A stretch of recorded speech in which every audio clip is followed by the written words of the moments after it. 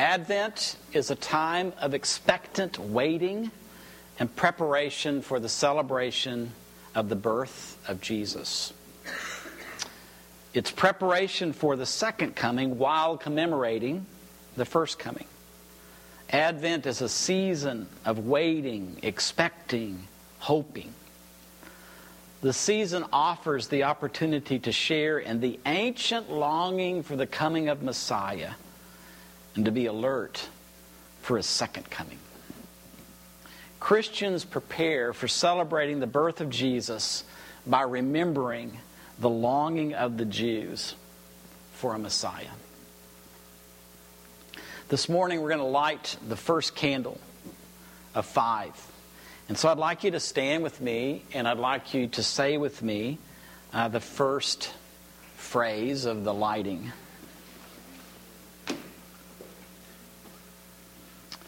Okay, together, we light this candle because, like God's people centuries ago, we also look forward with hope to the coming of the Messiah.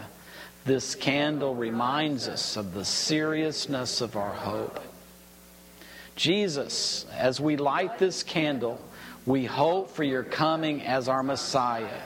Please gather us in your arms. Feed us with spiritual food. Wipe away every tear from our eyes. And let your face shine that we may be saved. Come, our Messiah. Amen.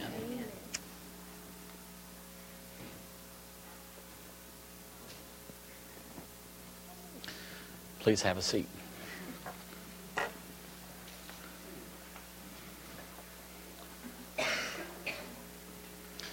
Over the past, I think, 3 years, maybe 4 years, as we've come into this season, what I've just kind of focused my attention on. I've really been curious about. I know what my expectation, what my hope of the coming of Messiah would be.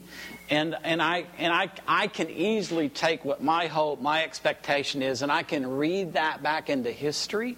And so I can make Jews at the time of Jesus, or even Jews in centuries before the birth of Jesus, I can make them have longings and expectations that they may not have had. And so I don't want to do that. And just maybe one thing, and maybe this isn't your world. Maybe it's like, oh, goodness gracious. Here we go again. But, for example, what we as believers in Jesus being the Messiah, what we believe, prophetic fulfillment verses from the Old Testament, our friends that don't believe that Jesus is that, they don't share those same verses. So it really, out of sensitivity, it would be better for me if I'm going to talk to someone about Jesus that doesn't know Jesus and they're a Jewish background believer. It would be better for me to know what verses they believe from the Old Testament speak about the coming Messiah, rather than trying to convince them of those verses that they've already been told don't refer to the Messiah. Does that make sense? Like the suffering servant. As I go back and read that Isaiah 53, I see Jesus all over that. But not within Judaism. That's the community, that's the nation that's suffering. The nation is the suffering servant. They have a whole different interpretation of that. I need to respect that. Not try to convince them that Jesus is there. There's other places that I could go. So does that make sense? So I've really been on this quest. Susan keeps asking me, "Oh, what are you doing now?" Well, I'm reading. To be real, I'm reading Jewish eschatology, and I'm reading Jewish messianic belief. I'm just trying to dig in there. I'm trying to bring it. So I'm going to bring you some stuff, and I'm bringing you just a little bit. And so I'm trying to summarize. I can't bring you everything, and it wouldn't be helpful to bring everything. But I also want you to know this. I'm learning, and so it's really fun. How many of us have ever learned without making a mistake? How many of us have learned without having later learned something else that kind of, maybe that's an improvement over what I... Now, why don't we let each other do that in the church? So, maybe the things I'm learning this year won't be the same as next year. I think I found some things that are really helpful, I hope, and encouraging. But I may be off. I've got a friend who is a Messianic believer, and I'm going to run next time. I'm going to ask him some questions, and he may say, "You are totally walking down the wrong trail," and I'll say, "Okay, well, point me in the right direction, because I really think it's important." Okay. Now, this is the best summary that I found, and you can find it if you want. I'm putting the links there if you want to dig in, but.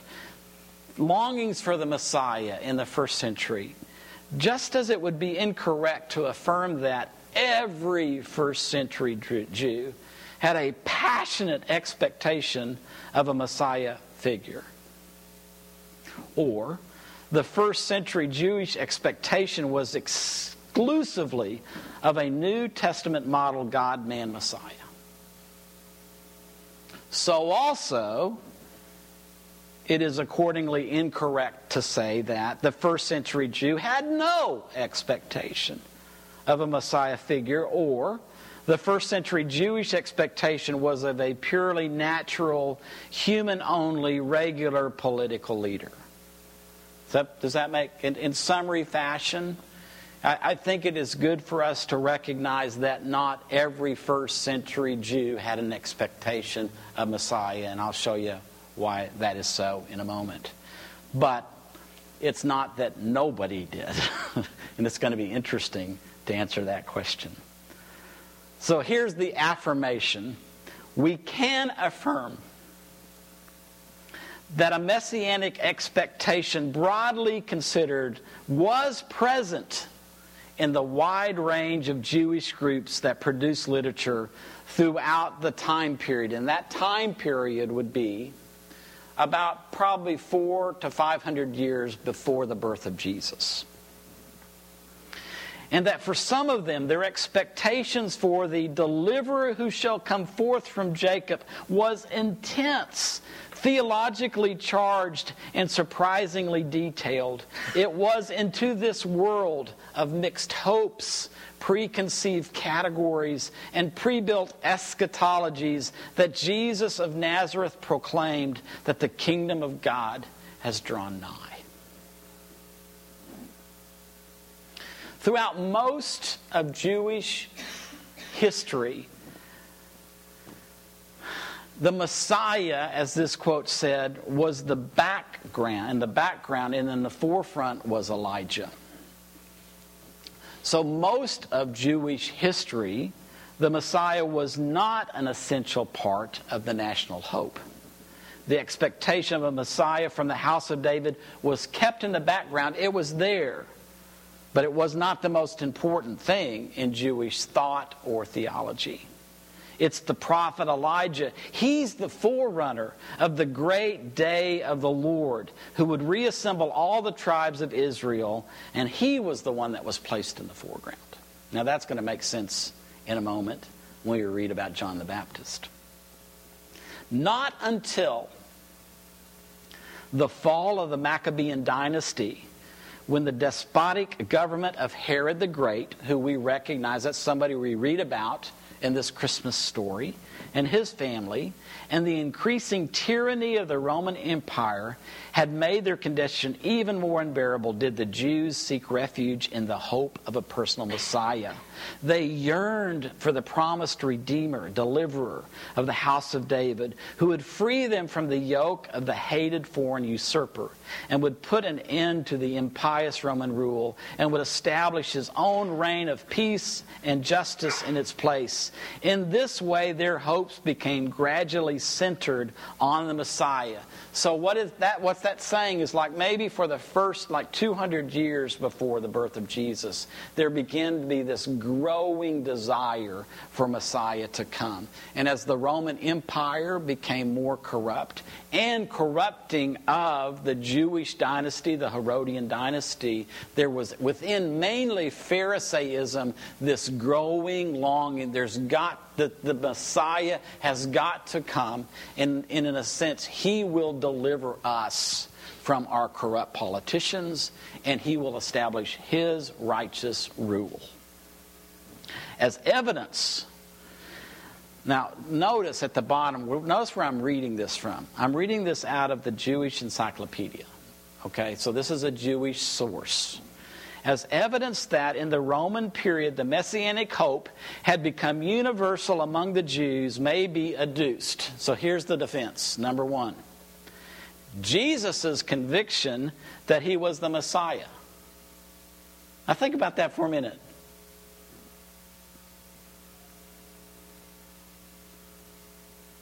Do you get it? We don't think he was the Messiah, but he thought he was the Messiah, and that's evidence, number one evidence, that there's this Messianic hope alive at the first century. Doesn't that seem kind of nuts to you? A conviction inspired in him by the current belief in a Messiah, as is shown by the fact that on his entry into Jerusalem, the populace hailed him as such. What? The triumphal entry of Jesus into Jerusalem on the donkey, people saying, Hosanna, Hosanna to the King of David. They thought he was the Messiah. And this is our number one evidence that there was this Messianic hope. Now that, to me, that's not far from believing that maybe Jesus was the Messiah. Now the reason he's not accepted is because the Romans didn't disappear. And the kingdom of God did not arrive at that moment in the way that they expected it to. Number two, the testimony of Josephus. Number three, Philo. The Psalms of Solomon, which were called forth by the conquest of Jerusalem by Pompey, 63 BC. Jesus is born around 4 BC. He's designated as the Son of David, who will appear at a time known only to God.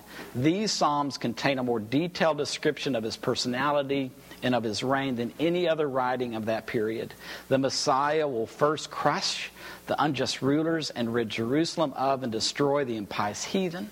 Then he will gather the scattered ones of Israel, distribute them throughout the land according to their tribes, and found his own kingdom of peace and justice. No wicked person will be tolerated in his kingdom, nor will foreigners be allowed to dwell there. He will subject the heathen nations to his rule, glorify the Lord above the whole earth, and make Jerusalem pure and holy as of old, so that the nations will come from the ends of the earth to witness God's glory. So right before the birth of Jesus, there is this ratcheting up of this messianic hope. And notice where that hope is focused. It's focused on the rule of Messiah, a righteous government. Now, we could read the Psalms of the Pharisees. I just put it up here. Not that you could read it at all, but there it is. And you could read through that, and it's as if you would be like reading an Old Testament prophecy about the coming of the righteous king. So that brings us to maybe some more familiar ground. John 1, verse 19 to 26. Now this is John's testimony when the Jewish leaders in Jerusalem sent priests and Levites to ask him, "Who are you?"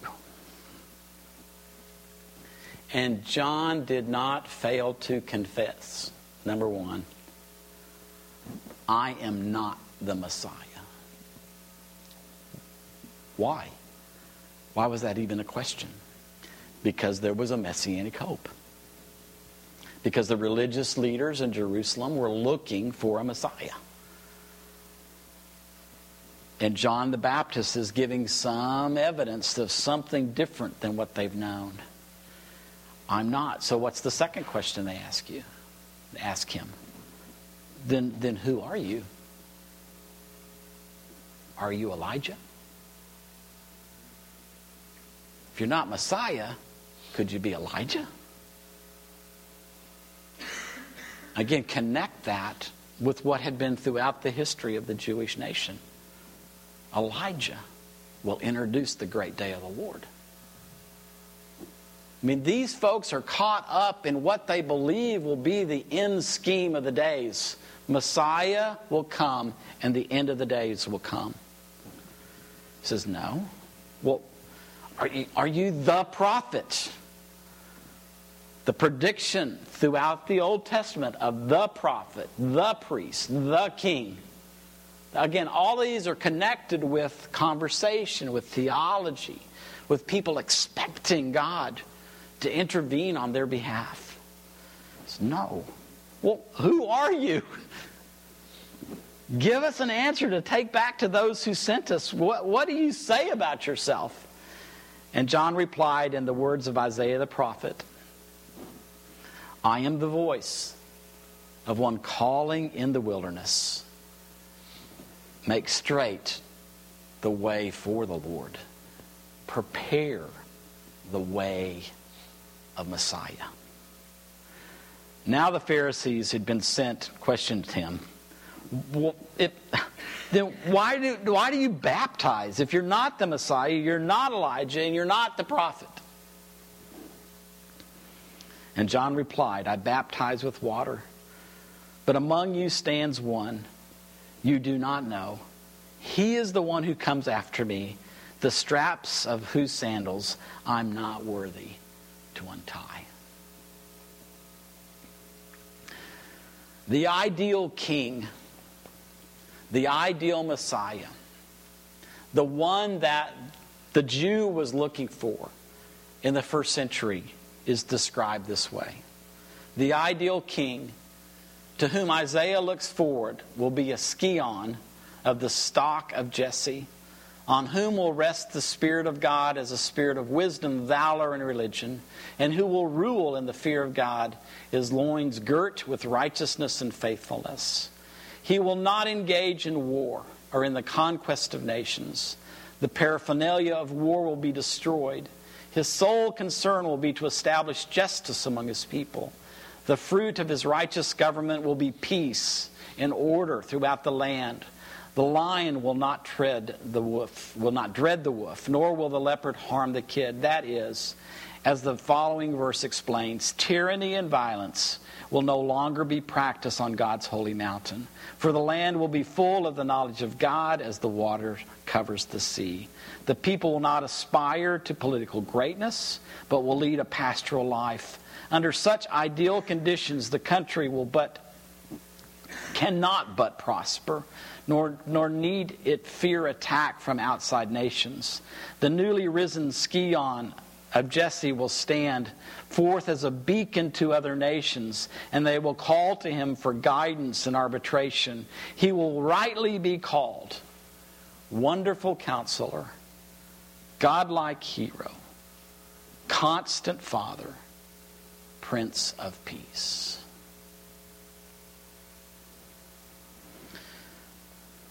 That's the Jewish expectation. What's our expectation?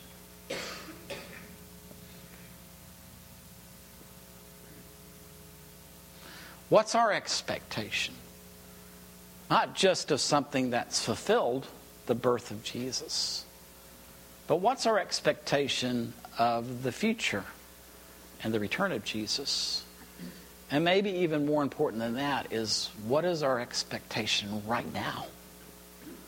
What's our expectation? What is our hope? What kind of hope comes from the birth of Jesus? What kind of hope comes from the return of Jesus? And then again, maybe even most importantly, is what kind of hope do we have today because of Jesus?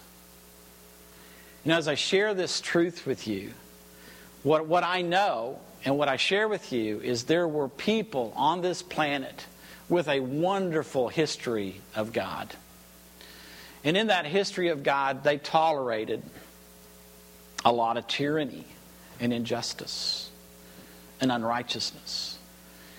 And when it got to a point of it's just too much, we're being taken advantage of, what God has given to us and hope for us, we're not realizing. Our land is overrun, it's being taken, we're oppressed. That's when they begin to cry out for Messiah, a just ruler. And their hope was that when he comes, he will do something about the present situation. And that will set us on course for a better future. As I've read these, I just come to this, man, our friends who don't believe that Jesus is the Messiah from a Jewish background are so close, because Jesus really is everything that they've longed for. It's just that God's timetable is different than what was predicted in Jewish eschatology. Sounds kind of like us.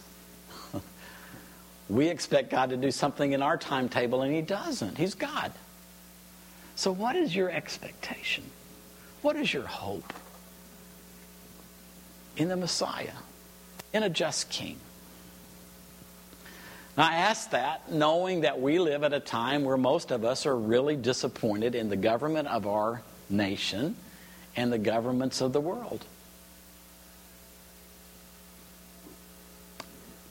Would that cause us to hope more in political activism or hope more in a just rule through a just ruler? Would this maybe stoke in us the desire that Jesus would rule now, not just later? And that we could be the people that He rules in?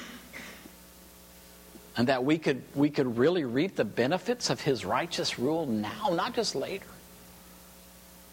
And through that begin to influence the realms of society that we're involved in. So that's what it really leads me to. It's back to just a kingdom time, a time of tasting in the powers of the age to come.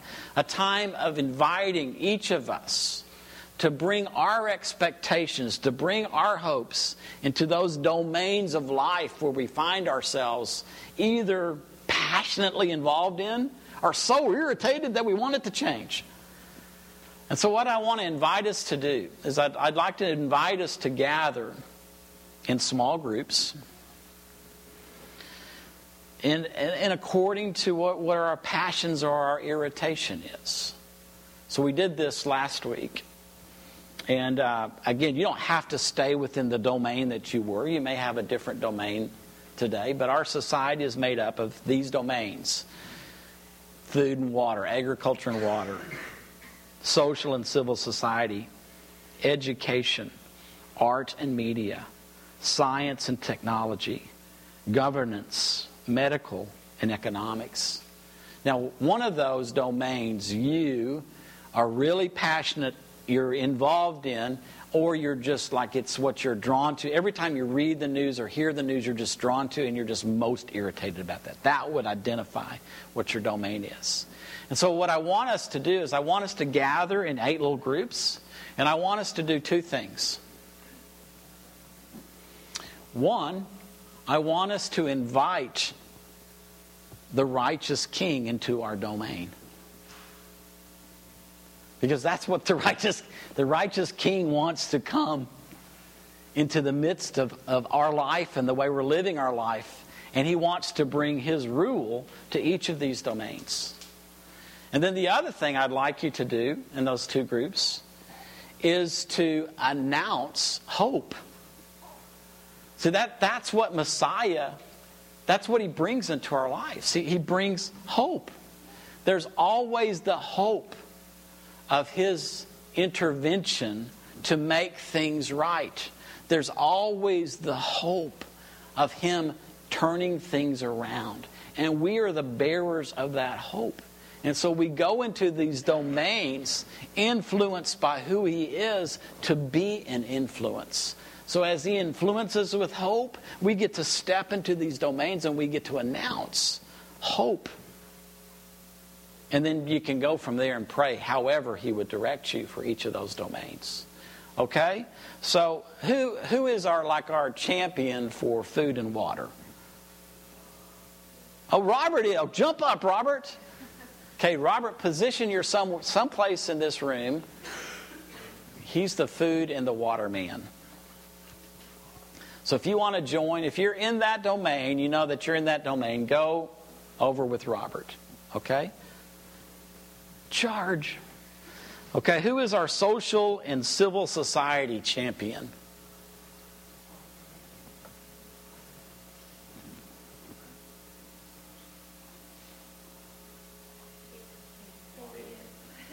Okay, Katie, so position yourself somewhere.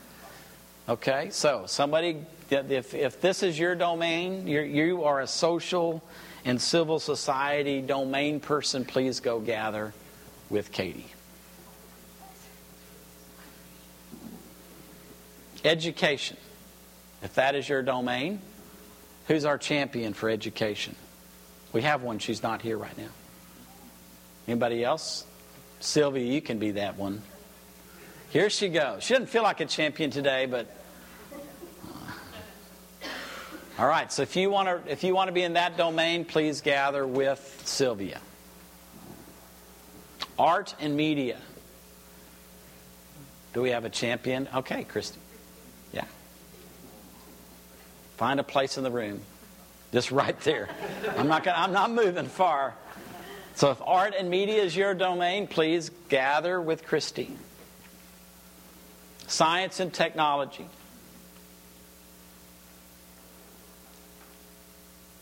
Whose domain is that?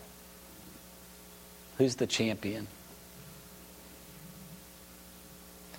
Noel, you want to do that again? I did art and media last week, but I can do it. Yeah. I was feeling a little economical today. Okay. You're all good. All right, governance. Who's the champion for governance? Okay, Marianne. Find a place in the room. Pick your spot. And if your domain is governance, this is the lady to go gather with. Medical. Okay, Susan. Find your place. Okay. Okay, and then economics, that was Noel's, but we're going to give that to somebody else. Mikey, you'll go here. Okay, for the rest of us, pick a domain, go to that person, and let's spend our time in conclusion, two things. Messiah, you're welcome into this domain. And number two, we are going to announce hope into that domain. Okay? And that's how we'll end our time together. Thank you very much.